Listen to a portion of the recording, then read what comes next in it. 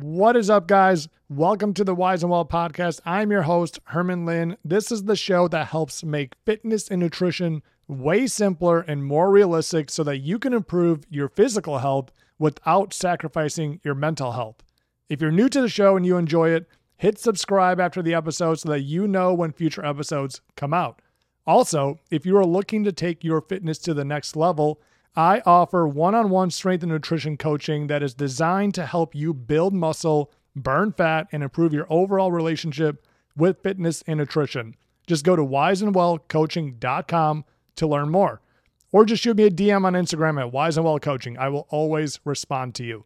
All right, guys, on to the episode.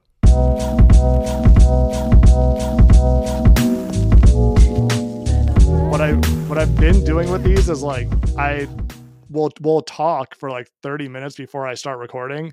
And then it's like, I'll have this big pause and we're like, all right, ready? And then we come on. I'm like, you know what? Like, screw it. Like, let's just start recording. And then anything that's in the beginning that's just kind of like weird, I'll just cut out. And then we'll just have like a natural entry point into the episode, right? I like it. But you live like down the street from me, don't you? I live in Grafton. Yeah. Yeah, that's crazy. So I'm in Brookfield, which is amazing because I don't feel like there's like a lot of us doing this over here. No, it was so funny. So I went to an event for the first one. So, 2021 was the year I got uncomfortable. Like every decision I made is like, what would old Ryan do? And what is new Ryan going to do? New Ryan's just going to get more uncomfortable. So I went to this event by myself, didn't really know what to expect. And I sit down and, halfway through, so I'm not in the front row, I'm not in the back. And this guy's like, hey, mind if I sit next to you? I'm like, yeah, for sure. Nice to meet you. Exchange pleasantries. So where are you from? Cedarburg. Like I'm in this room in Scottsdale, Arizona, and this guy sits next to me and he's from literally the next town over. Like two Wisconsin people in the room and we're sitting next to each other. That's amazing. That's amazing. So, and you primarily coach parents, right? Yeah. So I like working with, I love working with just parents of like young kids, like, cause then you're relating right with me. I have a 2-year-old and a 4-year-old. So I kind of understand the struggles immediately. Like, it's not like a learned thing. It's not something that I used to do. It's what I'm going through right now. And I think that like, it's such a challenge to prioritize yourself when you got these little guys running around, especially if you're a mom. Like, my wife's upstairs right now and man, they can't go like 20 minutes without like touching her, hugging her, jumping on her, like needing her. So like being a dad is one thing, but being a mom is like a whole nother realm. And I think there's just not enough like realism for them to get the help that they need. Like, you do need to step away. You need to prioritize yourself. It's not selfish. It's actually extremely selfless because if you take care of yourself, you're going to be painting a picture of like what a healthy mom looks like. And that's the stuff that I think is, really cool. Because if I help healthy parents, my big thing is, one, I'm afraid to raise my kid in this world. I'm not going to lie. It's a scary place. And with like the state of everybody right now, it kind of makes me worried. And if I help parents have a good relationship with exercise, food, confidence in themselves, and they can relay that to their kids, maybe they're going to be happy, healthy kids. So then in theory, like my kids will be raised around happy, healthy kids and know what that looks like so that they're not the weird ones, eating healthy and working out and exercising. So that's like my big old mission that I'm working on right now. Yeah. Well, thank you for saying, the real part, because I think that's what's kind of missing in this whole health and fitness space. And it has been for a while, is like, we were just kind of talking about this off air, but I think the reality is we're in this really weird place where we've got two extremes now, right? Like we've got the side that's kind of like grown over the last couple of years. That's basically like, don't change anything. You're perfect exactly how you are. Right. And like doing anything that is remotely uncomfortable is inherently disordered. Right. Or harming your mental health, which like, I think there's some truth in that, of like, we probably were neglecting our mental health before and pushing too much about discipline and, do things that you ignore all the feelings. But also there is some truth of like, you do need to do some things that actually make you healthier, right? Even if you don't want to in the moment. But then there's the whole other side that's like, it makes it seem that the only way you can be healthy is to work out every day, right? Is to eat 100% clean. is to do all these things that you see on Instagram and you see these influencers and everybody follows it. Everyone thinks it looks really cool, but then they log off and they go, well, I'll never do that. Yeah. One of Right. the hardest things to when you're talking about people on social media, you have no clue the context outside of that 90-second reel that they just put up. Like, so if you're following like a mom that's like cooking in her kitchen and showing you this amazing recipe that she uses, and the kitchen's spotless and, you know, everything is like shiny, and then she's got this fancy, like everything, to me, that's just not even realistic, right? Like my countertops, I swear, I wipe them down 13 times a day just because like Yeah. I like having a clear space. Like our floors, I could sweep them 3 to 4 times a day. It's bad. And like I feel like I can keep a pretty good, you know, clean house just because I'm home all the time and I want to be around, you know, organization. But man, like you see what they're doing and how they're put together and how they're dressed and how everything. You don't know if they had a makeup artist come in right before that. You don't know if they just, you know, they have a full-time nanny watching their kids or whatever, or if they have a personal trainer come to their house and take care of their stuff, or, you know, a cleaner that just went through. You have no clue the context. You're just assuming that, man, she really has everything together. And it's not to like their fault. Like, why would they want to put together a reel that doesn't look appealing? Yeah. I get both sides of the story, but when you look at what's perfect and then what's real, I think there's a huge gap. And I'm a big fan of like, all right, yeah, everybody would like to live optimally. Well, Mhm. if it's not realistic in your lifestyle, you can no longer live that way. Like, I would love to work out for an hour and a half where I go to the gym, I get a nice warm up in, I get to work out. I'm not saying I need an hour, just like, cool, it'd be nice to spend an hour in the gym. And then, you know, I'd cool down and maybe there'd be like a sauna there, and then maybe a massage therapist, like, and, you know, a cold plunge and all that good stuff. That's just not ever going to happen in my life. Mm. I don't have that luxury of that time. I also don't want to take that much time away from my day to day to go do that kind of stuff.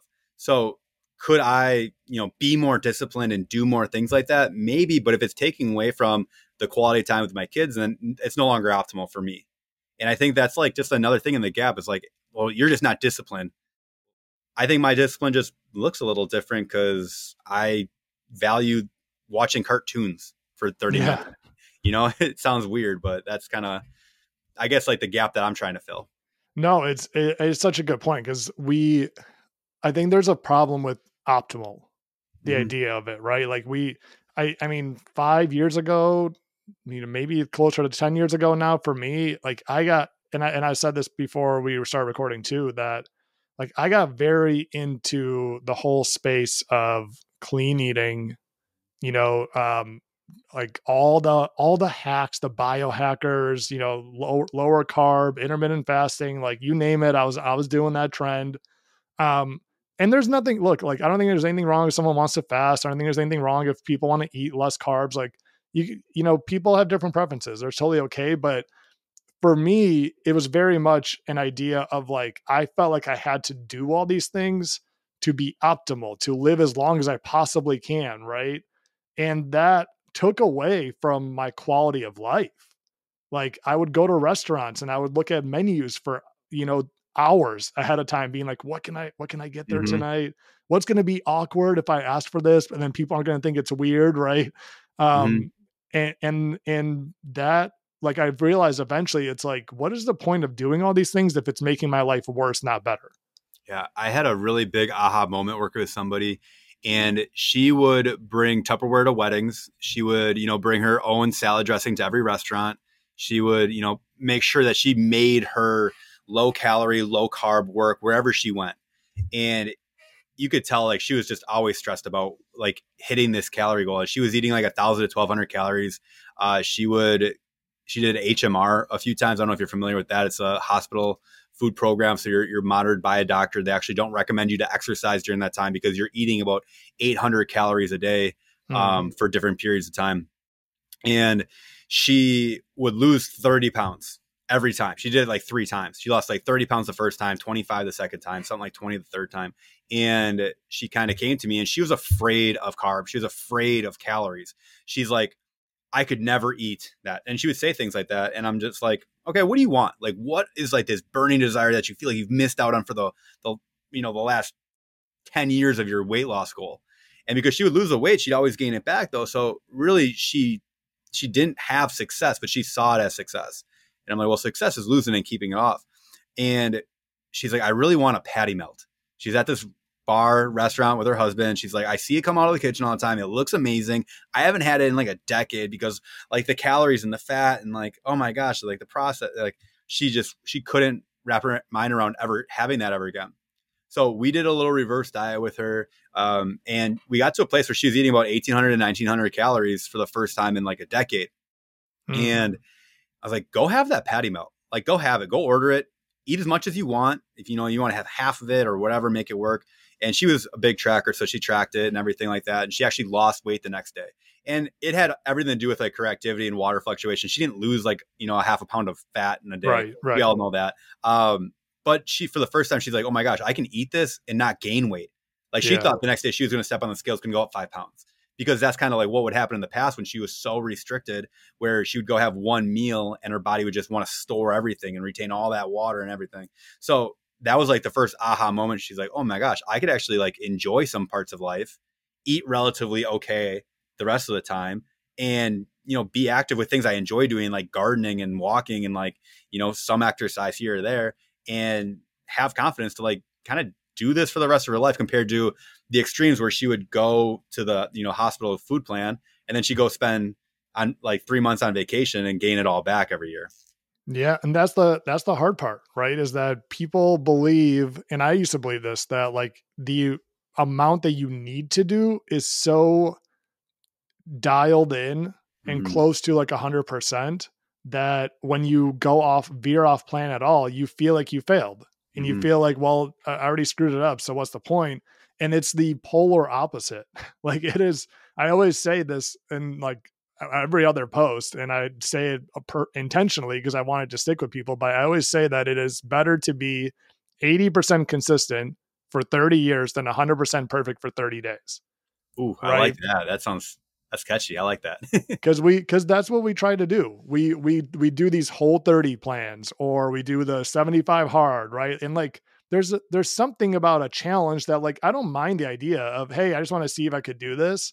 But a lot of people do go into these hoping that it like transforms everything. Yeah. Right. And the reality is that you have to get to this point where you can eat the patty melt and be okay with it. Right. And I think ultimately, like it's so much simpler than what we make it out to be. Like it's not about the foods. We all try to make it like, what are the right foods and the wrong foods? And it's just comes down to total calories, total protein.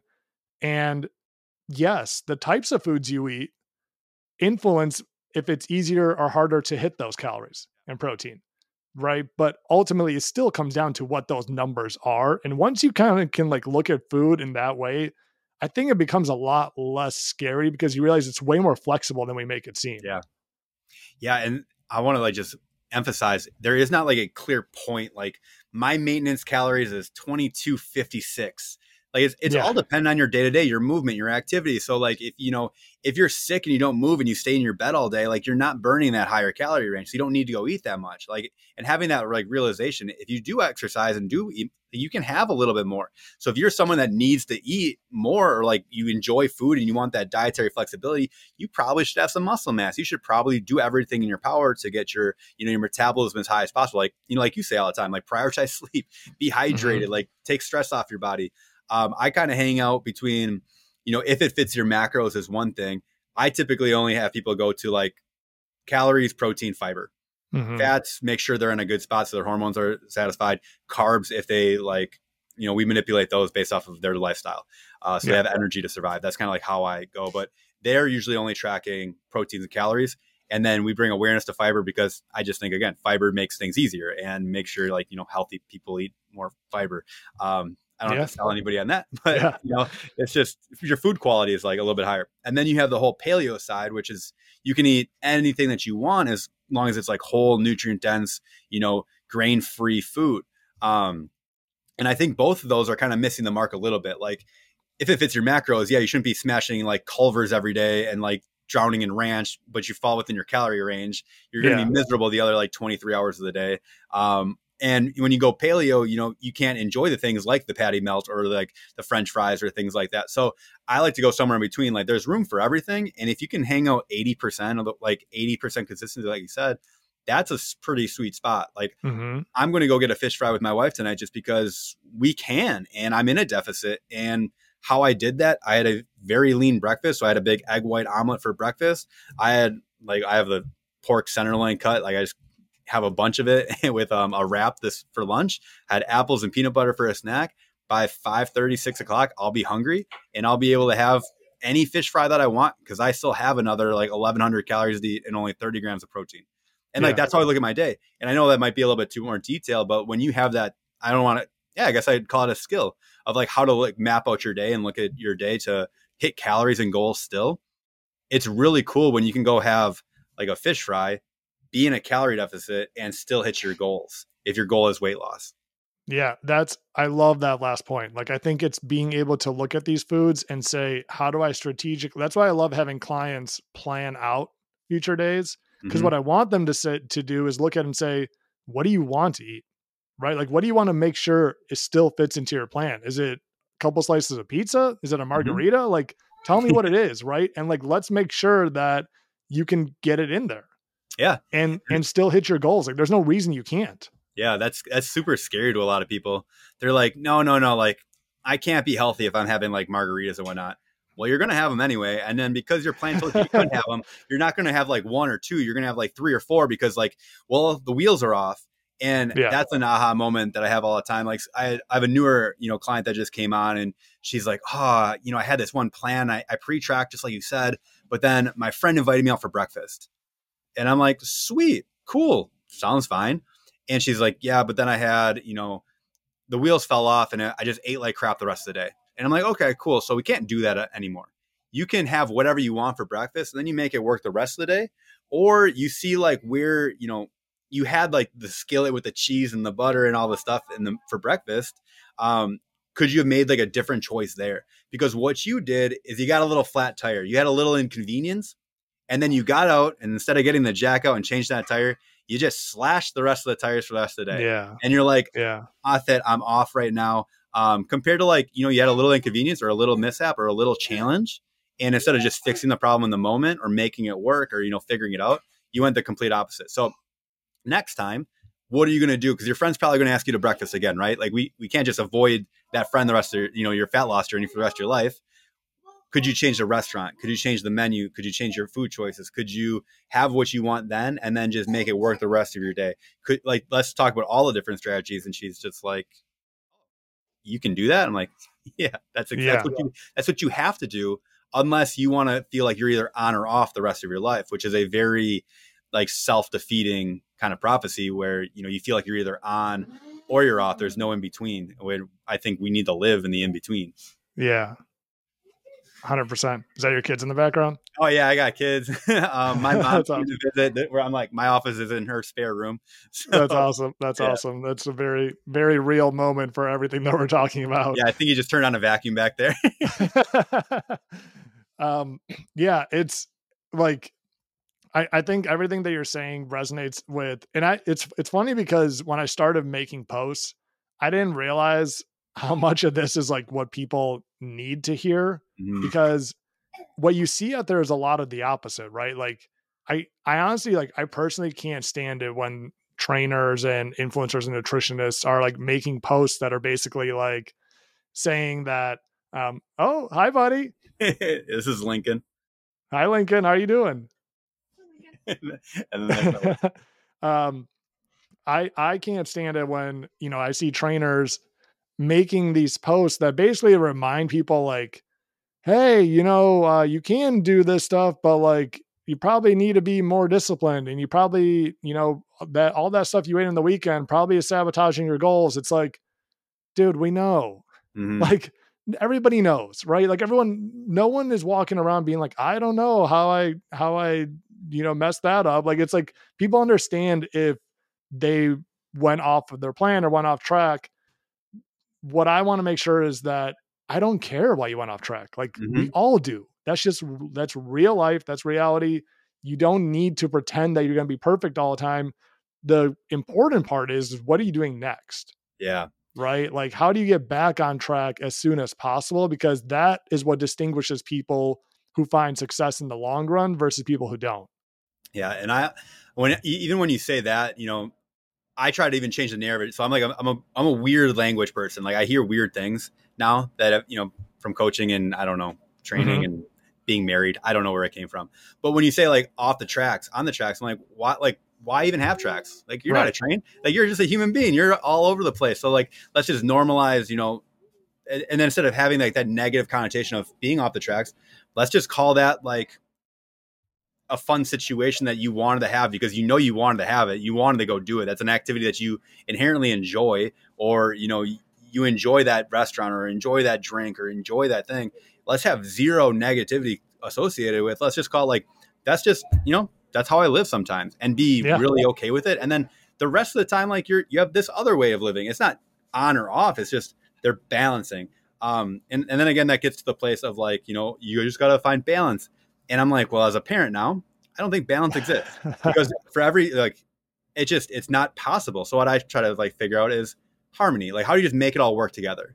Because for Right. instance, I love sleeping. I prioritize it. I want to get it all the time. I have a pretty good wind down routine of me where I fall asleep, I stay asleep, and I wake up feeling rested. Well, my son Lincoln that you just saw did not sleep 4 out of the last 5 nights, and he's just awake crying, and Mhm. it's not optimal, and it does make the next day challenging because like professionally, if you don't get good sleep, your blood sugar the next day is a little bit like just off and more Mhm. reactive, and leads to more cravings and different hunger cues that you're not necessarily easy like wanting. So for me to be in a deficit, it is hard. And I'm not gonna lie, like I didn't hit my calories perfect this week. And would I have loved to like prioritize my sleep? For sure.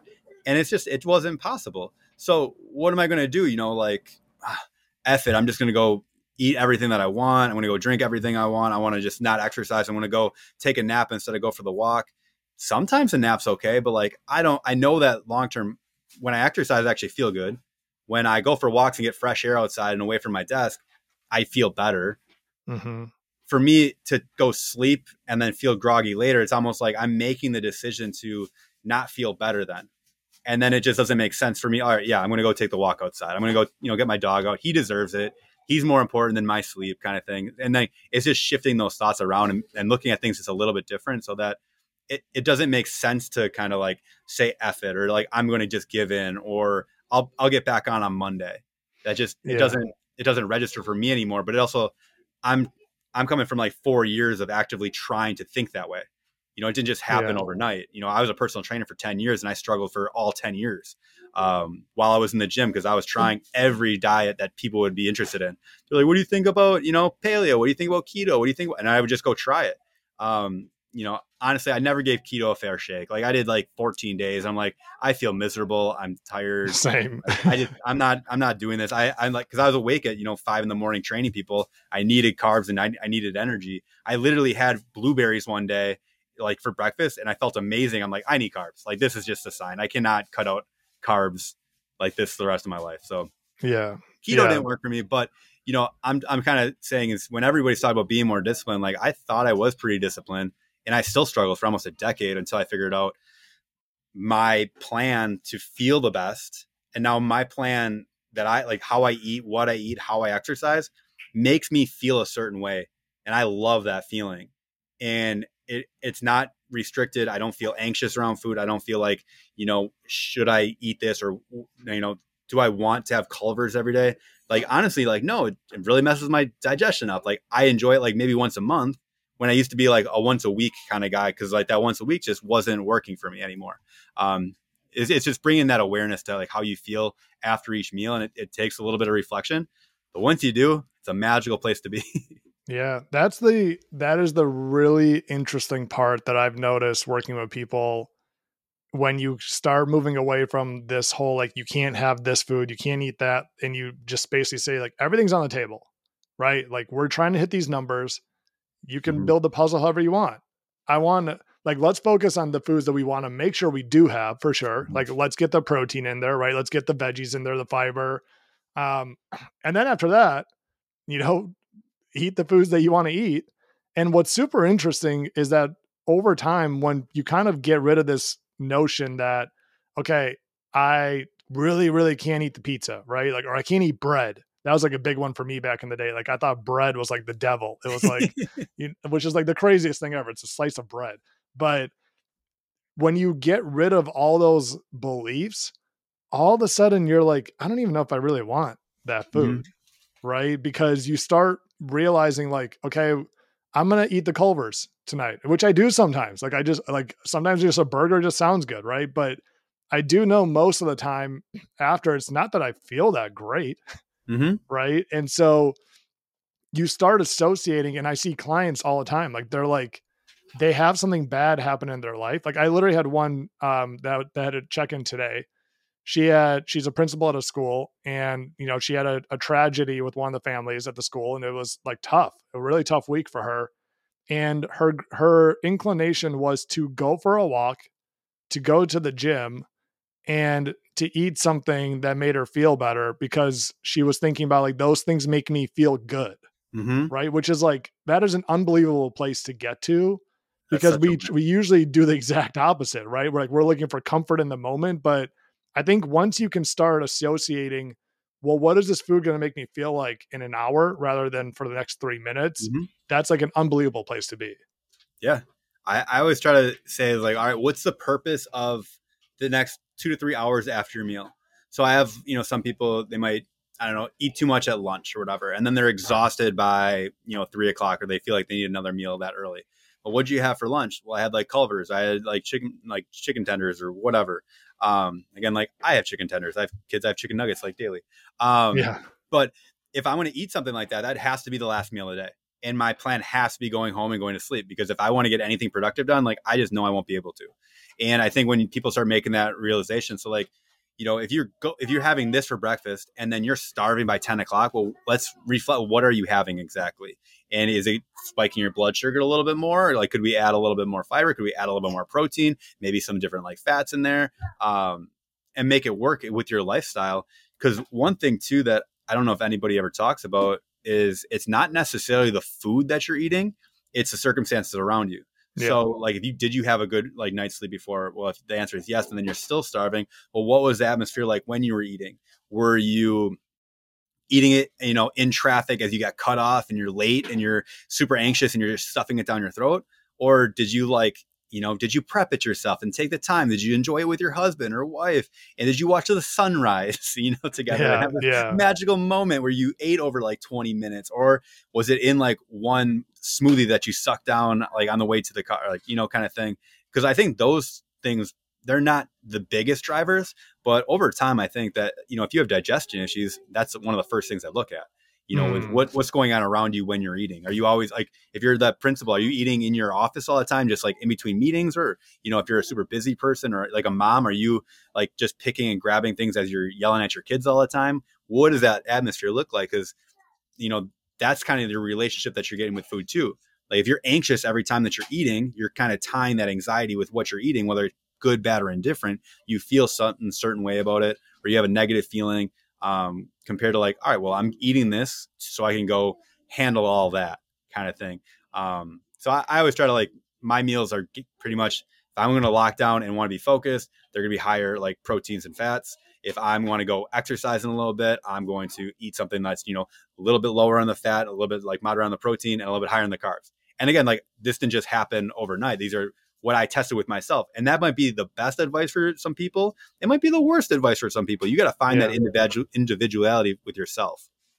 Dude, that it's so interesting that you just said, well, I have two things. I'm going to try to remember both of them. But one, it's so interesting that you said the digestion piece and stress, right? Mm-hmm. And that was my story for years. Like I always thought I was sensitive to all these foods. I was always bloated. I had digestion issues. And so like my inclination was always like listening to like, oh, it might be these, it might be FODMAPs, it Mm-hmm. might be this, right? And I would like keep like avoiding more and more food, and my digestion wouldn't get any better. Mm-hmm. And it's amazing because over time, as I started kind of like unlearning all these things, that it's, yeah, like most people are not sensitive to gluten. Like it's probably okay for the vast majority of people. It's probably not this food or that food, right? Um, my digestion issues started going away. And I literally had a gut specialist on the show earlier last year, and it was amazing because that was one of the first things we talked about was that a lot of times it just stems from literally being stressed. And Hmm. if you're stressed about the foods that you're about to eat, of course you're going to digest them all Yeah. funky, right? And I was like, oh my god, like that makes so much more sense. I was sitting down for my meal, looking at my food as if it was the enemy before I Yeah. ate it already, How is this going to right? affect me now? Kind of thing. Like you're Yeah. almost playing on defense. Yeah. Exactly, playing on defense versus going on offense, right? And that's where now I look at food, and this is where I think it's so helpful from like you mentioned the protein and the adding veggies to your plate or adding fiber to your plate, right? Like to me, almost all my meals, like exactly your point of like looking around what is not, people say carbs are bad for you, carbs make you crash, but like as a nutrition professional, you know that, well, no, it's not that carbs make you crash. It's that a lack of protein and a lack of fiber around the carbs Yeah. They're make you quick crash. digesting. Right. And so like as soon as you add that, all of a sudden you avoid kind of that after crash. Right. And Hmm. so to me, it's like I try to get enough protein and I try to get protein in every single meal, but I don't think of it as like oh, I eat protein to get jacked, or I eat protein to lose weight, or I eat protein because like, I'm in the fitness world. Like I literally think about it that if I get protein and I eat this other food, I'm not going to crash 30 minutes later. And to me, that is like super, super important as I try to live a really busy life and try to Yeah. be productive and not, be tired all the time. Oh, man, there's a few things that I gotta. Such a good way to look at it compared to like people get very stressed out. Like, oh my gosh, I'm trying to get protein in every meal. Like it's the biggest challenge. But like, okay, if you can't, what can you do? Can you add Yeah. a little bit of protein? Let's meet you where you're at, kind of thing, rather than like just trying to flip everything and and make it work. The what you said about digestion too is like if you have any gut issues or digestion issues, take a moment to reflect. How long do you actually like chew for? And if you can't Mm. tell me that you chew your food, you need to go chew your food. Just like start so basic. Don't change anything yet. The relationship will come. That's also like a whole identity issue. Like a lot of people identify as a dieter. Like, well, Yeah. what are you going to do when you actually lose the weight and you don't have to diet anymore? Like, you're never Yeah. going to go on a crash diet ever again. Like, what if this is the last time that you ever have to diet? What are you going to do? You're going to self sabotage because you identify as a dieter. You're eventually going to gain the weight back. So you need to fix all that stuff before, you know, you do gain the weight back. Like, so that's kind of like what we call phase one is everything that would kick you off in the past or cause you to gain weight. You got to fix that first. I want to address Mm. everything as it comes so we can build strategies on, changing your identity. And when you're talking about having, protein every meal and the digestion and everything like that, it can be extremely overwhelming. And I want everybody kind of listening, like, if you're overwhelmed by this conversation about how good you could feel and like, oh, it must be nice to be them. It also took me probably 13 years of being conscious of it and then Yeah. getting the direction of someone outside of me. I hired a coach back in the day. She helped me a lot. She's actually one of my assistant coaches now, which I told you a little bit about.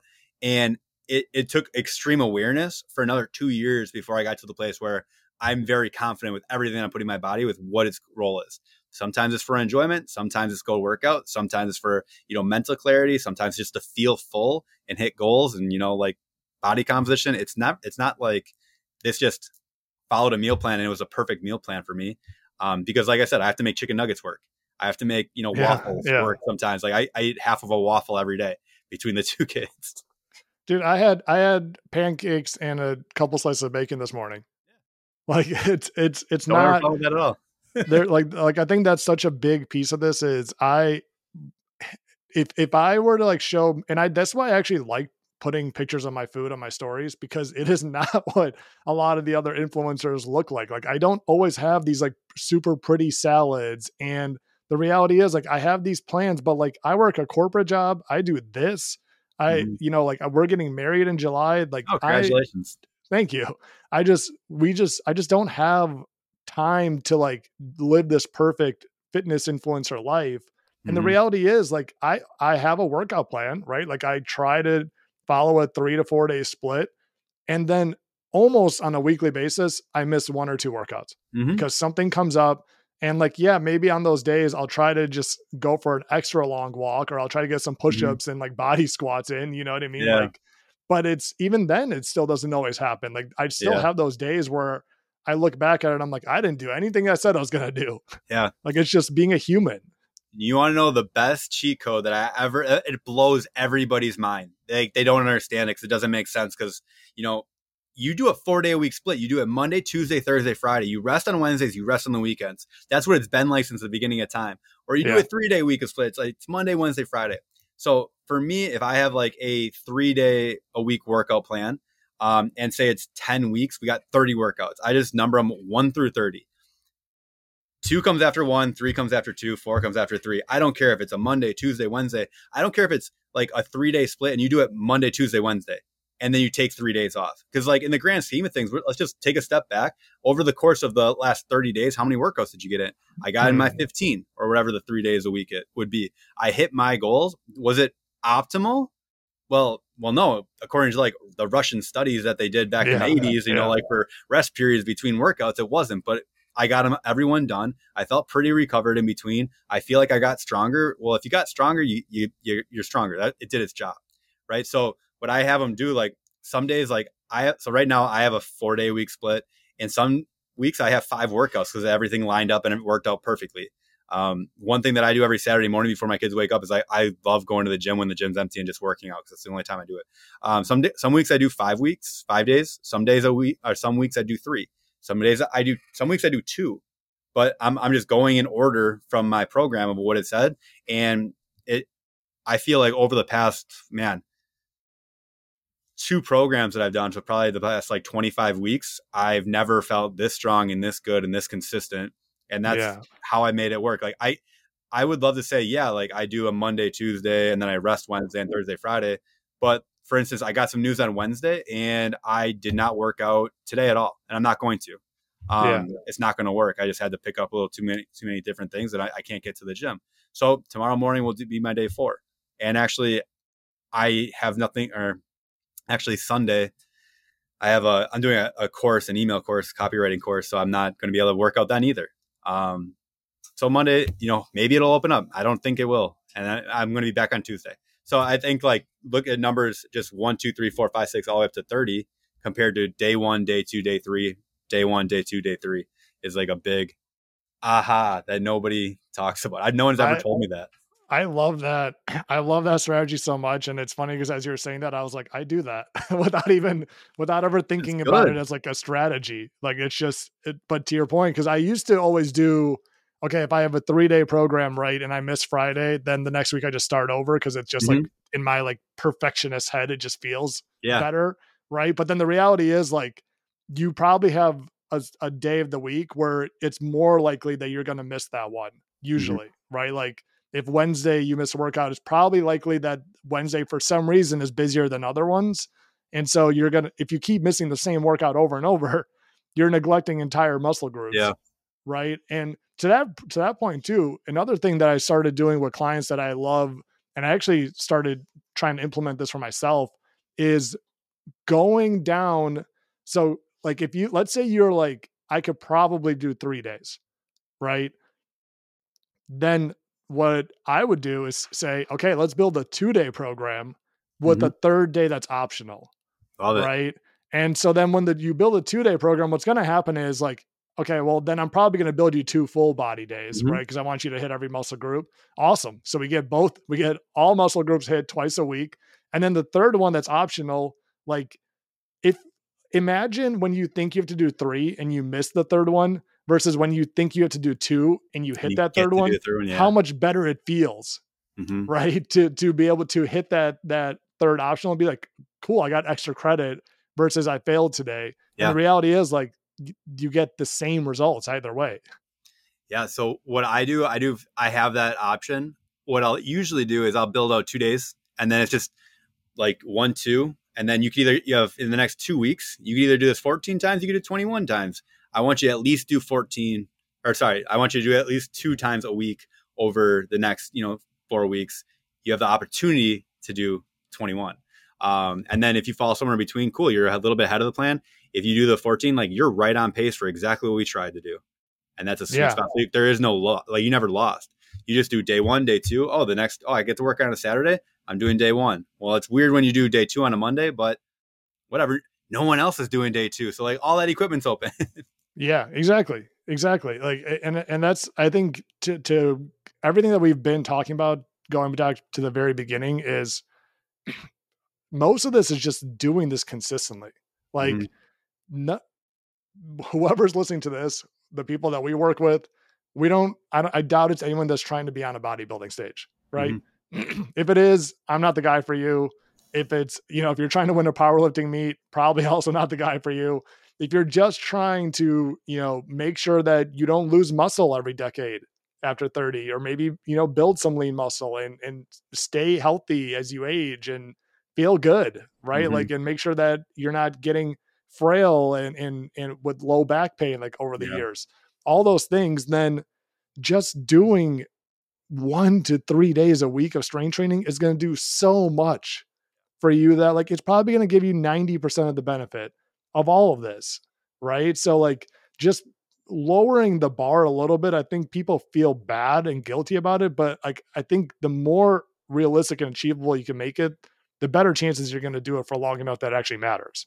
And you got to enjoy it, right? Like if you hate going to the gym, well, what do you like right now? Let's again meet you where you're at. What do you like? Oh, I really like doing this one restorative yoga. Cool, love it. Can you walk sometimes? Love that. Oh my gosh, you like to ride bikes? Like let's go. Like, could you go to a cycling class every once in a while? And like it's a fine line too, because right now they're like cardio is not the best way to lose weight. Well, Yeah. if you're, and I think there's so many different things. Like I'm not a huge cardio person. For me, like I've had a lot of results from walking and strength training. I love walking. I love strength training because when I listen to podcasts when I walk. I get outside with my dog. I like it. I don't like sitting on a cycling class anymore because I did that shit for 3 years and I taught it and I don't like it anymore. I kind of Yeah. burnt myself out. So for me, it's not ideal. But if you like, you're meeting your friends there and it's a party and you absolutely love it, go do it. I would do that as like an enjoyment piece. Don't just try to kick your ass every day. Like I think there should be a good relationship with why you're doing it. You shouldn't be trying to like, cause pain to yourself or like have a penance. Like that's not the Yeah. best way to lose weight. But if it's that or sitting and sleeping in and not doing anything, you should go to the cycling class. Like I'm pro cardio now. Ryan, like I thought you were anti-cardio. I'm like, well, if you're a stressed person and you're always stressed and you're always doing cardio, yeah, I'm going to recommend you bring that down a little bit because I'm a big fan of like the stress recovery 101 first, especially if you're dealing with like busy parents that are not sleeping and then all they do is cardio. Like in that situation, I'm a little anti-cardio, but what I'm trying to come back to is like, you need to find your routine that you want to live the rest of your life. Don't look at Yeah. this. I'm going to go do this boot camp for 2 months and, I'm going to go do this for like 2 months and I'm going to switch it up and change it all the time. For me, I have a clear why I'm doing everything that I'm doing. I have a dream. I had a dream where I am going golfing with my grandkids. So, I'm just a very tell it as it is kind of person. All right, Ryan, like you need to be able to swing a golf club and put a ball on a tee in the ground and pick it out of the cup when you're probably 90 because you had your first kid at 30. So your Yeah. next kid might not have his kid until he's 30. All right, so now you're 60 when your grandkid's one. Well, your grandkid's not going to be able to golf until he's probably like 10, 12, 13 maybe, so you need to make it for another 82 or like, not 62 years. That makes sense. Yes. Hmm. So I need to be like in my 90s if I want to go enjoy this dream. Well, if I reverse engineer that, I should probably be golfing today. I should probably, taking care of my body. I should probably try to keep a little bit lower of a fat, like body fat percentage. I should probably, strength train to be able to, support and like you said, keep that muscle. Like it's always easier to keep it than build it anyway. So I just reverse engineer my life to live the dream that I want. I love that. It's interesting too, the whole piece around cardio, because I was the same way where I was kind of going down the route. I feel like it's become popular to basically say that um, cardio prevents fat loss and all these things, and which is like which is kind of a ridiculous notion to think about. Like, of course, cardio can help you in weight Mm-hmm. loss overall, but I think that I think I look at it now the same way that I look at the conversation we had around food, that to me, it's not necessarily the cardio that we need to worry about. It's the lack of strength training Hmm. that I think is more important. Like, I think to me, it's like add the good stuff. Like, I don't think it's a problem that people are doing spin classes. I think the problem is that we only, for most people, we only think about cardio and we don't strength train, which is leaving a lot of the benefits on the Yeah. table. Yeah. I think one thing that I grew a lot when I left, my last job, because I was a zealot. I was overexcited about, everything that the gym had to offer. And I think when you get that, like, you go to Cycle Bar, obviously the instructors are excited about Cycle Bar. When you go to Yoga One, like, they're excited about yoga. Like, they think that everybody should only be doing yoga. And then you go to your personal trainer, and your personal trainers are like, "Oh, strength training is the best. You should only be doing personal Yeah. training." And like, everybody gets very excited about like what they're doing because they obviously believe in it. And so it's like, it's not even their fault, but like, in the grand scheme of things, you know, I'm not training myself. Like, when I was a personal trainer and I had all these different modalities, it wasn't like I would go do all those things. I enjoyed them, but I also love exercise. I love being in a gym. I love that atmosphere. And, for somebody else to come in, and if they would hopefully hang out with me, I wanted them to just soak up a little bit of the love. So they loved all this stuff. Right. And could kind of have a good relationship. But when you go to these like specialized studios that just do like one thing, it's very easy to get caught up in that Kool-Aid. And, like, Mhm. I trained out of a CrossFit box, and same thing. Like, I love that gym that I worked out at, because they really prioritized movement. They separated the strength condition, like the strength days, and they had like their workout, like their WODs or whatever. They were like pretty short and sweet, where it wasn't like, they were just grinding for 60 minutes, which I've been to Yeah. classes like that too. So it's a little bit more realistic for people to grow into, because they're addressing every different facet of fitness. So just, I guess, be careful with, the information that you're getting. If, you're going to I don't even know, like, what's that? Orange Theory, Mhm. that Orange Theory coach probably loves Orange Theory, and they're promoted and they're paid to say, "I love Orange Theory." Well, in reality, like, if you've been going to Orange Theory for now a year and a half and you're not in the shape that you want to be in, maybe explore other options. Yeah. Or if you do it because you love it and you don't care about necessarily how you look and feel, or, like, if you're sorry, that this is coming out wrong. If you go to Orange Theory and you're there for a very long time and you don't have the body composition that you want, and you feel like you have a good diet and nutrition plan and everything's lining up, but you're not getting the results, maybe explore other options, like, say, strength training. Mhm. Or, here's a really cool thing: change your words to match your actions. If you love Orange Theory and you like don't care if your body composition changes, just stop trying to lose fat and just enjoy your classes, enjoy how you're eating, because you found a perfect maintenance plan to maintain your results. That's Like, it. or if you want to, like, the fat loss that you say you want, change your plan and your actions to match your words. But Mm. when your words and your actions aren't aligned, that's when you start killing your self efficacy. And then that's when you get really frustrated. And that's when you feel really defeated over time. And that's something that is going to crush your confidence. That's what's going to make you feel like, you don't know what to do next, where you're hopping from things to thing and uncertain. And that's a scary place to be too. Yeah, and I think that's so important to be able to periodically stop and challenge your own beliefs, Hmm. because I think, again, it goes back to this whole conversation of like optimal and what you should be doing. And like, and I think it's very natural for anyone that starts doing something new that you kind of get wrapped up into it, right? Hmm. Like, and I'm definitely that person. Like, when I start doing something, I am the biggest advocate in the world Hmm. for that exact thing. And like, and I did get wrapped up into strength training like that too. And I still like, I think it's an incredibly important part that everybody probably should be doing to some degree.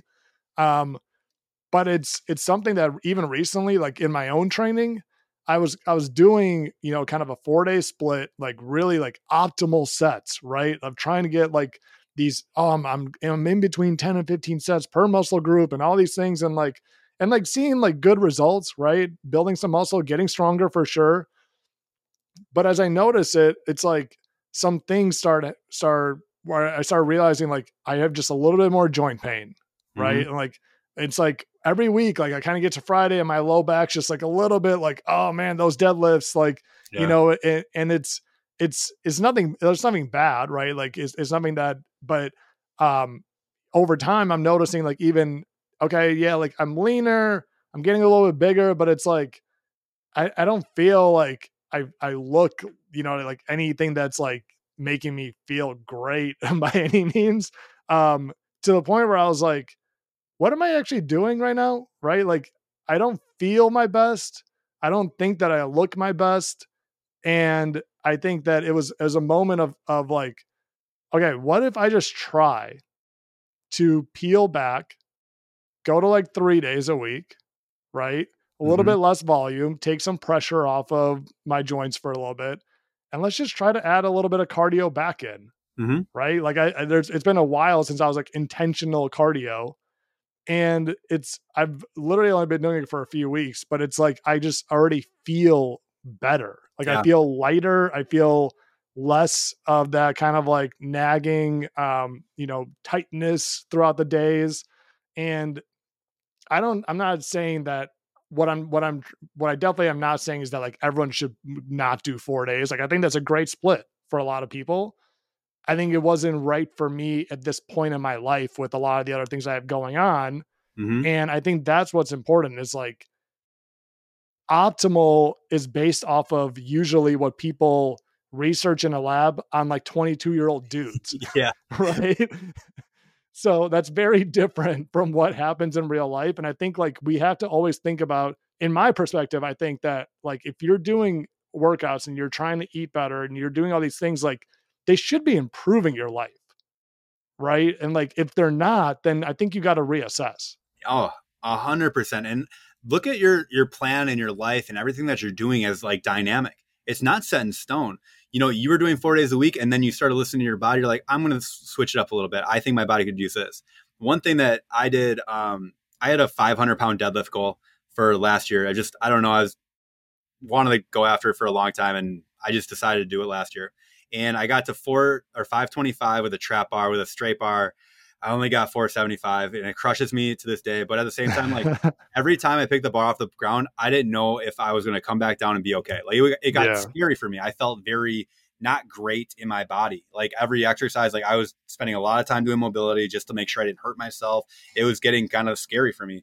And then I stepped away from that program. I finished it. And then I realized, man, like I I can't move like laterally anymore. Like I was playing basketball with my kid and I'm like, I took a sidestep. And I'm like, where did that go? Like I don't feel athletic anymore. So Yeah. I started throwing in a lot more lateral exercise in my next program to kind of like go to the next phase. And you said something about like you felt like you needed to do a certain way. I have this really weird concept in and it comes to food, it comes to like whatever you feel you need to do, that's a great opportunity to step away from it for like a week or a day Mm. or 2 days. So like me, I kind of get obsessed with food sometimes. And I'm obsessed with hitting macros and I get obsessed with what I'm putting in my body. And I'm like, man, I just need to take a break. I'm stepping away. I'm having a diet break. I'm either not tracking anything and I'm just like, making good decisions, or I might like just do a 48-hour fast, just water. I don't want to think about anything. It's already made the decision. I'm not eating for 48 hours. And it's not for fat loss or weight loss. It's just for me to like kind of get my mind right around food again, because I'm going too aggressive towards it, too obsessive. And same thing with like exercise. If you feel like I need to get my run in, like I'm just too anxious if I get a run. If I miss my cardio, I miss my run, I miss my workout. You need to take a week off and just not even look at the gym. Don't think about it. Just go for a walk. Maybe do some like restorative yoga, like go on YouTube or whatever and Google that. But the second you feel like you need something, you probably should step away from it for a moment and just like, again, reflect. Why do I feel like I need to hit my macros? Like, what's the big deal? Like, there's people all over the world that can't even afford to eat that much protein, Ryan. Yeah. Get over Yeah. yourself. Yeah. Am I going to starve? Am I going to like, am I going to be super anxious the next day? If that's the case, then yeah, I probably should fast, or I might just need a diet break, which is fine too. Yeah. That is excellent advice. I think that is so wise to Jordan Syatt said one time that this like stuck with me, that the thing that you're afraid of most right now is probably the thing you need to do the most. Yeah. Right. And like for some people, that is, I am terrified of going into the gym and I'm terrified of starting exercise. Right. And like, you probably need to start doing that. Mm-hmm. Right. And then for others, it's the polar opposite. Like, I'm afraid of missing a workout, or I'm afraid of going a day without tracking. Like, that is one of my favorite things is the clients who track every single day. They track everything, right? They've gotten so they've gotten so good at it. Like, it's done so many good things for them. They lost a lot of weight. They feel healthier, all these things. And now it's like, it's great that they have this in their life as a tool. I want you to not track today. Yeah. Right. It's going to be okay. And like, I think once just being able to see that you don't need this thing, you want it. You want this tool in your life, right? Like, I think that is so important because it takes away a lot of the stress that you feel like you have to do all these things. Like, no, maybe you just want to do it. And that is like a very, very different relationship with Yeah. food or tracking or whatever it is. Yeah. And I don't know if it was from when I like became a dad. I don't know when it happened 100%. Just priority shift of like what's really important. And like my body fat percentage, as long as it's in a healthy spot, I'm cool. Could it be lower? Could I have more confidence? All right, then yeah, I should probably address that and go after it. If it's going to take away from like more time with my kids where I'm like just never around and I'm always in the gym, I'm always running, I'm always doing something. Well, now, back to it. It's like, is it really that important? Can I address it a different way? Can I attack this goal from a different perspective than, going all into exercise? Because if you can figure that out, then I think you have the secret sauce to how you're going to live the rest of your life. Because you understand sacrifice and is it worth it or is it not worth it?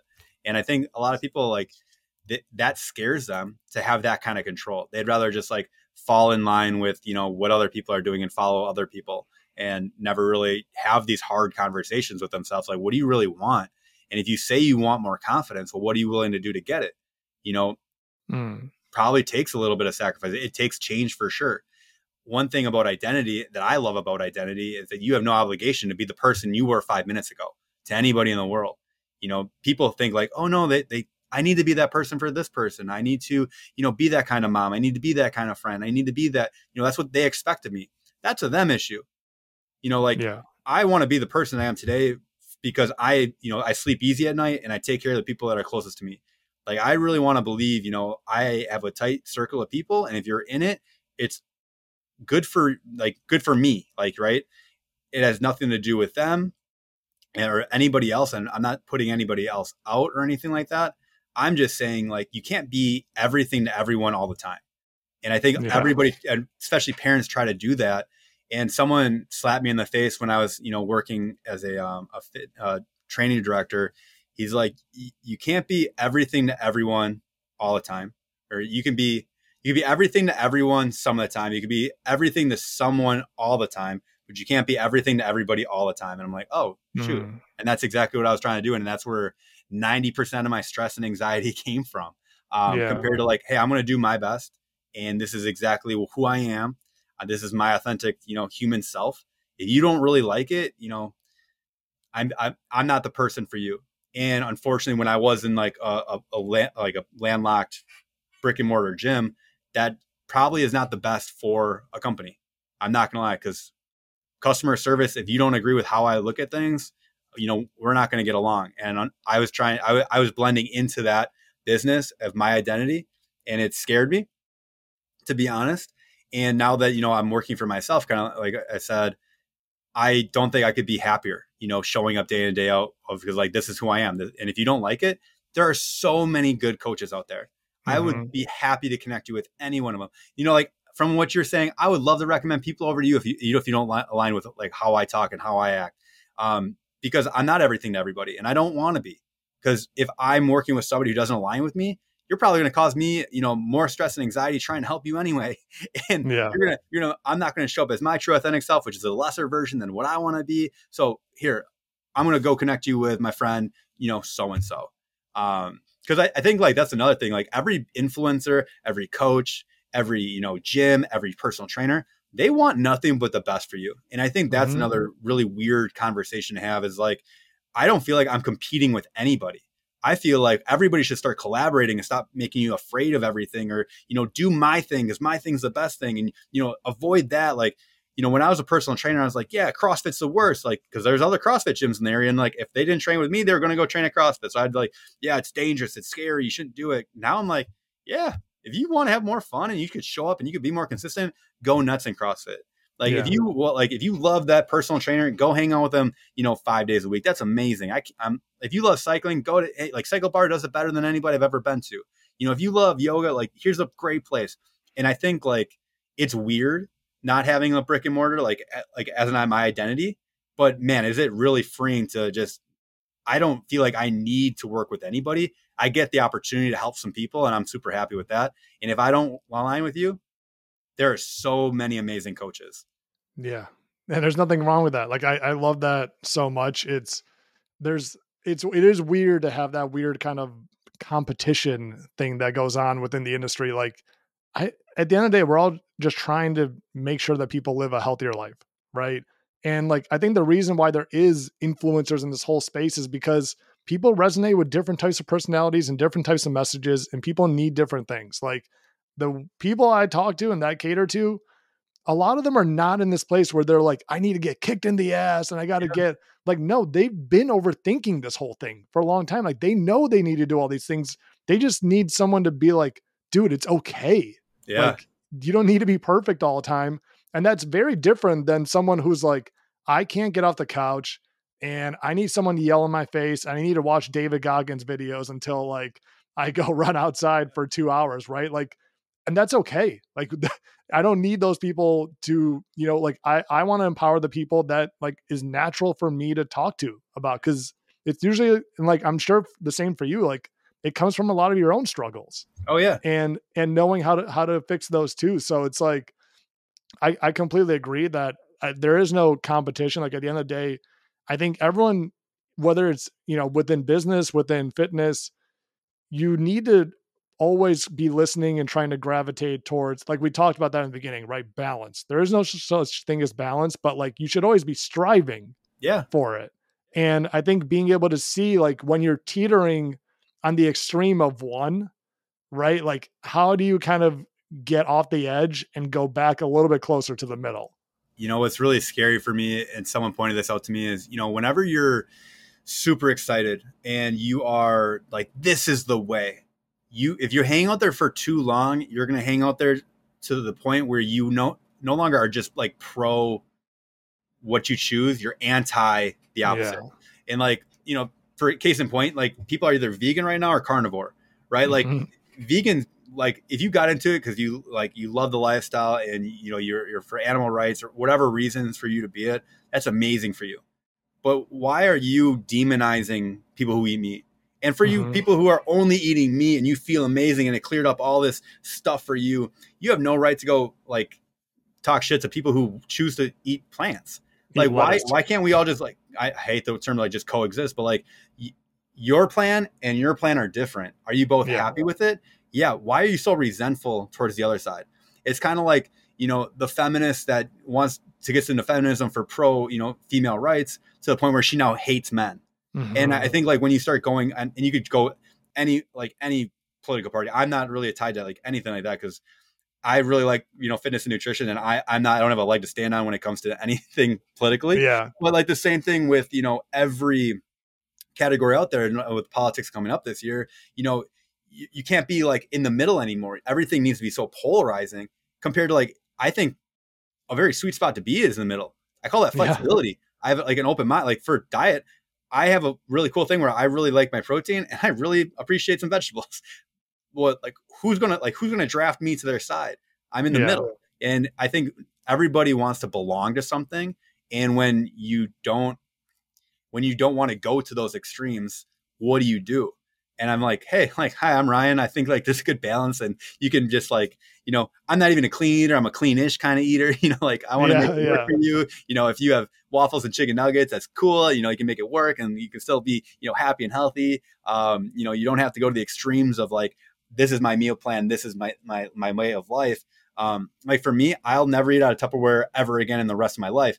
Not because I don't like that, or I guess like it's because I don't like that. Like I have a disdain for eating like tilapia, rice, and broccoli out of Tupperware. Yeah.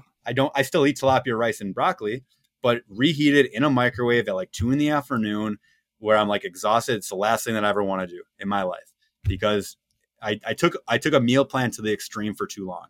And now I'm anti meal prep 18 pieces of tilapia for one for reheat. Yeah.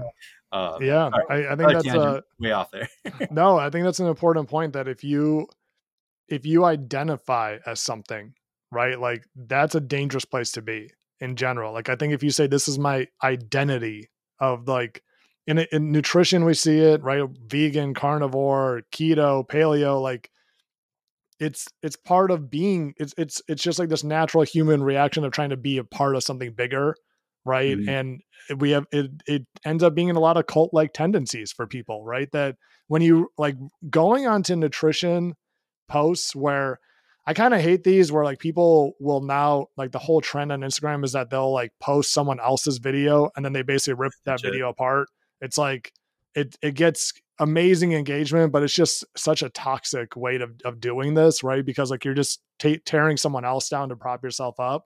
But like those videos always going in the comment section is like it makes my brain bleed Yeah. because it's just like it's so many people that are arguing with each other and the whole time you read everything you're like none of these people will ever change the other person's mind Yeah. no matter what, right? And I just saw one. I just saw one that was like about oats, which like Yeah. somehow oats is now like the devil, All the phytic acid in it. Oh my gosh. right? And it was like the comments in there were unbelievable. Like the people who are like so they're like, well, yeah, why would you eat oatmeal? Even though the entire video just showed you the research that basically says like oats are a very healthy food overall. Yeah. Like there's nothing wrong with eating it. Even then, people are like, yeah, but they're terrible for you. You shouldn't eat it without any kind of like actual logic, evidence, reasoning, or anything that I think it brings me back to like my days of being a clean eater, right? Mhm. And low carbs and all these things. Like I wasn't looking for evidence to prove my point wrong. Yeah. Like I was looking for confirmation Yeah. that what I was following is already correct. And so I think whenever you feel that, right, whenever you see evidence or research or something that points that like, hey, your position's probably maybe not right. Like I think if you have this violent reaction to it, to like immediately say, no, no, no, that's wrong, you probably need to like think about that for a second. Yeah, and the worst part about all this is that you go to the polar opposite sides of everything. Like for like oatmeal, for example, you know, you see all these arguments like oatmeal's amazing, it's good for energy. Like this one marathon runner has it before every race, and then you're like oatmeal's the devil. It's going to give you like all the it's going to give you cancer one day. And then what do most people see it like? Well, I guess I shouldn't eat oatmeal. I'm just going to have this like egg McMuffin. Yeah. And then like they just say like, well, fuck it, like I don't know what to eat, I don't know what I can eat, like I can't have, like you could go, we could talk about spinach right now. Raw spinach has high levels of lectin in it. Yeah. Okay, if it bothers your digestion, cook it a little bit. Like Right. we could fix this, or we could be like, yeah, spinach is a devil, but like I thought spinach was a pretty good vegetable. Yeah, Yeah. well, unfortunately not anymore. Well, instead of your spinach salad that you were having, you might as well just go get like some french fries. Like Yeah. what's, because French fries are just potatoes and seed oils. And then like, oh my gosh, you can't have seed oils. Yeah, it causes more. Yeah, if you're having some sort of seed oil in every meal all the time, yeah, you're probably gonna have higher levels of inflammation, and probably cutting out a little bit might help. But if right now you're making the decision to go eat, I don't know, Qdoba over again French fries at McDonald's, make the better choice more often for you in that moment. You shouldn't let this big picture of all these people that are super like the zealots of the world, dictate how you live your life. Like go like find the plan that makes you feel the best, and then put your blinders on. Like just Yeah. because you're listening to your body, what you should do. And I think that's the sweetest place to be. Like, so for me, yeah, I'm going to go enjoy a fish fry. It's a fried piece of fish. Like it's probably going to be cod. I'm probably going to I'm not going to have a side salad. I doubt it. Like I'll probably have fries, and I'm making it work in my day.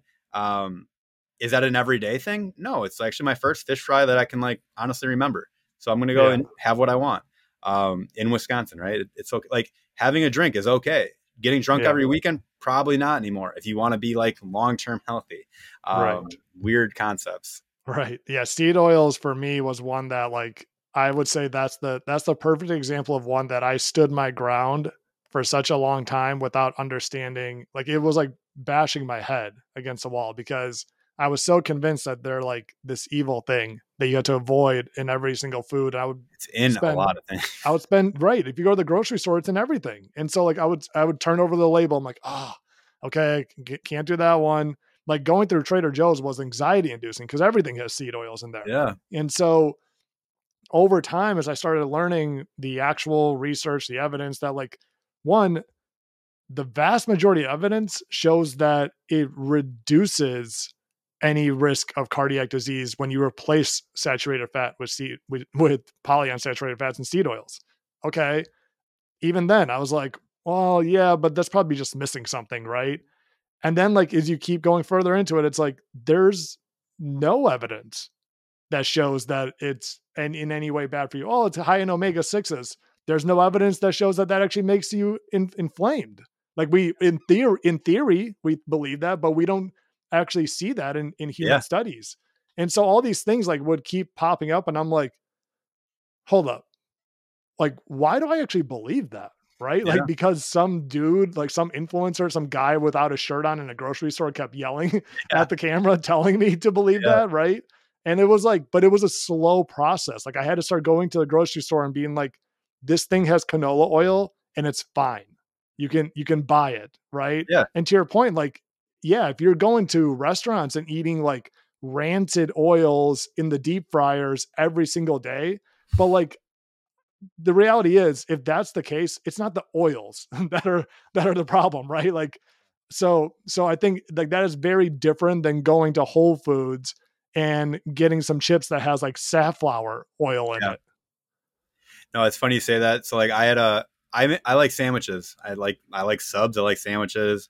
I used to make my own sandwiches. I'd bring them to work all the time. I'd eat the sandwiches. And there's a trainer. He's like, "You eat mayo?"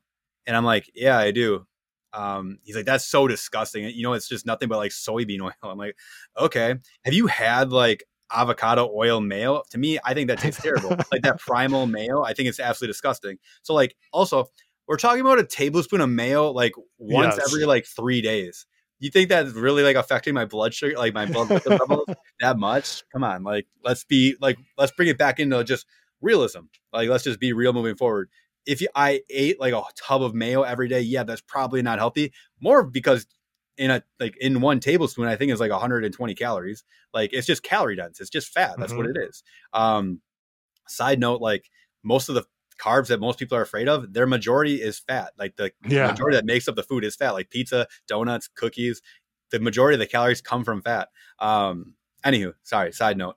But like you shouldn't be afraid of food. Like if it's a staple in your life, you should probably have more healthy staples. And everybody knows what healthy staples look like. You know, it is like having vegetables, lean proteins. Like we're not rewriting the book of what healthy is, but a relationship with it, I think, is a very important piece of that. And if it's giving you anxiety, if it's stressing you out, like that's a conversation that you should probably be directed with like a professional or like a high quality like coach. Be like, all right, well, why do you feel this way? I have a lot of conversations with people who started going to Weight Watchers with their mom when they were like 12, 14 years old. And they've been told that like this food is a devil or whatever, you know, that's food's high points. And okay, well, what's so bad about it? And you're like, well, it was high points. Weight Watchers told me it was bad. And I'm like, okay, cool. So like where you're at today, I'm bad at sugarcoating things, by the way. You are afraid of this food and you're sitting here 30 to 40 pounds heavier than you want to be. Did you eat that food? Yeah. And that's why I'm fat. Oh, okay. Or did you just eat too much of it over time and got to the place where you're 30 to 40 pounds overweight? Like it wasn't that one time that you ate it, that one fear. It's like because for a lot of people, it's just because like they resented it at one point. They went all in on it. They binge ate it to like prove a point kind of thing. Then we get into identity work and then I'm not qualified. I'm being like honest, like therapy route that there's a lot of people that, you know, I'll work with, but I'll only work with them if they're working with a therapist because I'm not qualified to have that conversation. To be honest, like, so I'm not your guy if you want therapy for free. Like, I'm not going to coach you through that. But like, I can help you with like some relationships. Like, all right, cool. Like, go have the patty melt, for example, and then let's see what happens tomorrow. Let's see what happens over the course of a week. Can we make it work? And then like, oh my gosh, here's proof. If I ate a pizza, then stand in front of a mirror, like, how do I look? Well, a lot of people like, I eat pizza, I get fatter. Actually, not. I want you to go take a picture today, go eat pizza, The next day, take a picture at the same time of day. And what's the difference? Oh man, there's not really that much of a difference. I still look the same that I did the day before. Cool. Mm. Pizza no longer makes you fat. All right. Are we over this now? Cool. Let's move on to the next thing. Like donuts. Yeah, donuts. If I look at a donut, I gain 5 pounds. All right. Actually, step on the scale. Go look at a donut. Go eat a donut. Go step on the scale again. You're going to be like 0.2 pounds heavier. That's because of the weight of the donut or whatever. Yeah. The donut's not going to make you fat. Can it cause water fluctuation? For sure. But you did not gain 2 pounds of fat from one meal or one day. Like literally yesterday, I had some chicken Alfredo and it tasted amazing. And it was like outside my meal plan. And it did put me over my calories and it did make me feel a little bit defeated from the day because I did end on a good note.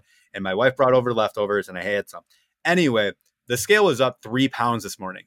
It was 206 like on Thursday morning. It was 209 this morning. I know that I didn't gain 3 pounds of fat. I'm like, I went over, like, I didn't go to the bathroom yet that day. I was a little constipated if you want to get like personal. Like, I'm just retaining more water. I drink a gallon of water every day. And I guarantee if I went and weighed myself right now, I'd probably be like 206.8. And it's weird that I know that. But like, again, I brought extreme awareness to it. I also think I have a pretty good relationship with the scale. Like, it didn't really affect my day. I'm like, am I disappointed that it's not down? No. How could I be like, how could I expect it to go down? I had something that's super salty, like very calorie dense, and it was more carbs than I had planned for the day. Carbs retain water. Like it just makes sense to me. And I could talk myself through it pretty easily now. Compared in the past, it'd be like, oh my gosh, I can't believe I'm 3 pounds up. Now, like, I'll just start back over on Monday. I'm getting drunk tonight. That's how I lived my 20s. Right. And that's not a healthy relationship with food, scale, tracking, anything like that. Yeah. That's it. I think it all just goes back to like, and it's such a cliche term, but building a healthy relationship. Like, I think it's, it is, we talked about it. I talk about this all the time. Like, it's just going on offense, right? Like, it's doing things that make you feel good, that give you energy, that it's not coming from a place of just like, I feel like I'm supposed to do this. I'm afraid of doing that. Right. Or like, I don't want this to happen. Mm-hmm. It's doing these things because that like it's going to make you feel better the rest of the day, and it's going to make you feel better tomorrow. And it's like, I think taking some of that emotion out, like I have a lot of people who, like a lot of people will say throw away the scale. Mm-hmm. And I actually kind of disagree with that. Like I have a lot of people who come and they're saying, okay, yeah, like I hate the scale. And it's like, okay, well, how often are you weighing yourself? And it's like, well, every few weeks. And they always do it like after like like a giant party they had. I'm like, well, of course you hate the scale. Right. But like, well, let's remember this, like the scale's going to go up. It's going to come down. It's going to fluctuate. Yeah. All that really matters is like your trend over time. Like, what's your weekly average over those 7 days? And let's take all the emotion out of it. It's just a number, right? It's just telling us data points. And so like, I actually want you to weigh yourself daily. And if you hate it after 2 weeks, we don't have to ever do it again. But the reason I want you to do that is because I want you to see that it's normal that it fluctuates. Like, there's nothing wrong with that, right? Versus going and stepping on there every 2 weeks. And it just happens to be the day after you ate a bunch of salt and carbs, right? So like you retained water.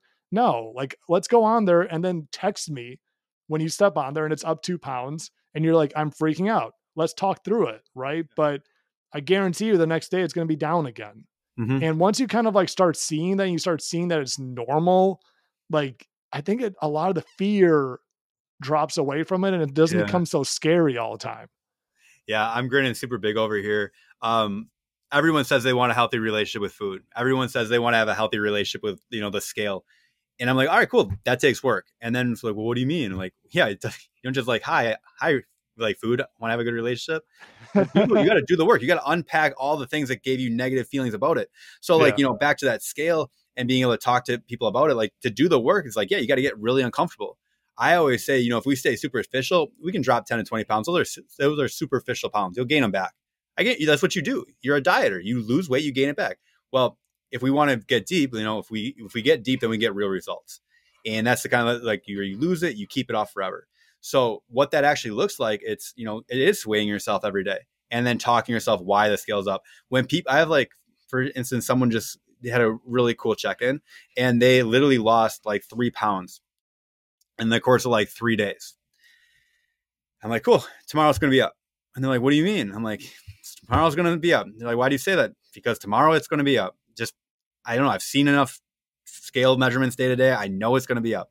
Right. And it sure as shit, it was. So why all the reasons was because like, water weight fluctuated. You didn't lose 3 pounds during this time of just fat. It's water like fluctuations. I'm excited for you. I'm happy for you that you lost 3 pounds. It's going to be back up. Your average weight is still going to be that pound and a half that we're aiming for. And I'm very excited for you for that. Like to see new lows each week is amazing. Like you said, it's where you're trending over time. Take a step back, like take a bird's eye view. Don't get wrapped up in the moment and the details of everything. Like, how do you feel like you're doing big picture? Is this something that you feel that you could do it forever? And a question that I ask a lot is if I snap my fingers and you lost 30 pounds by tomorrow, what's your confidence level that you could keep it off? And sometimes it's like, I don't know, like I'm very uncertain. And they're like, well, with you, like maybe like, 75 to 85%. Without you, like, I don't feel confident at all. I'm like, we need to fix that. I'm your coach, not your crutch. I'm not going to be here. I don't want repeat customers. Like we got to get in, get out, figure out this stuff so that you can have the result on your own the rest of your life. Because I love my people that I train. I love them to death. I do not want them to be in the program forever because then I failed as a coach. The way that I look at it, like I don't want to have people need me that long. You don't need me to talk you off a scale ledge because the weight's up. Go learn why is the weight up. We'll talk through that together. Now you got to be able to do it on your own. So like I have, it's not like I do it on purpose, but I have a life and I have boundaries. And sometimes people message me and I don't get back to it for, 12 hours. I don't have great boundaries, but I have boundaries. Yeah, same. And so like, they're like, oh my gosh, like this happened. I don't know what I'm going to do. Like, and then I come back. I'm like, so what'd you do? Oh, like I chose this and I feel good about this. I'm like, that's amazing. What would you have wanted me to say in that moment?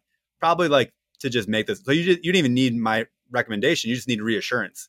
Isn't it cool that you made the right decision without me? Awesome. Like now let's, like keep making those decisions. You're doing great. Yeah. And that's like a very weird way to look at it. And I don't know if that's what every coach says. I don't know. I've only worked with one other coach in my life from health. And that's kind of what she did. And I loved it. So that's kind of like what I try to do. I love that. I love that. All right. Should we wrap it up? Yes. I got to get to another call actually. Awesome. Soon. Well, Ryan, great to chat with you. And I love having you on. Definitely want to have you on again. Super insightful conversation. I'm sure people are going to find a lot of value out of a lot of things we just talked about. So one, thank you. And two, where could people find you? Yeah, the easiest place to find me is probably on Instagram, the Coach Murphy on Instagram. And yeah, if you guys are curious or like anything that I say, I do offer, a free metabolic assessment. And it's not like some weird sales thing. It's literally just because a lot of people try to start something but have zero recognition of where they're at. So my goal is just like, all right, I'm going to show you where to start and then send you on your way and hopefully like help you out. So if you want that, I can offer that on Instagram. Just message me. I don't have this huge empire that I won't message back to you. Awesome. Go follow him and reach out if you need some help. All right. Bye guys. Awesome.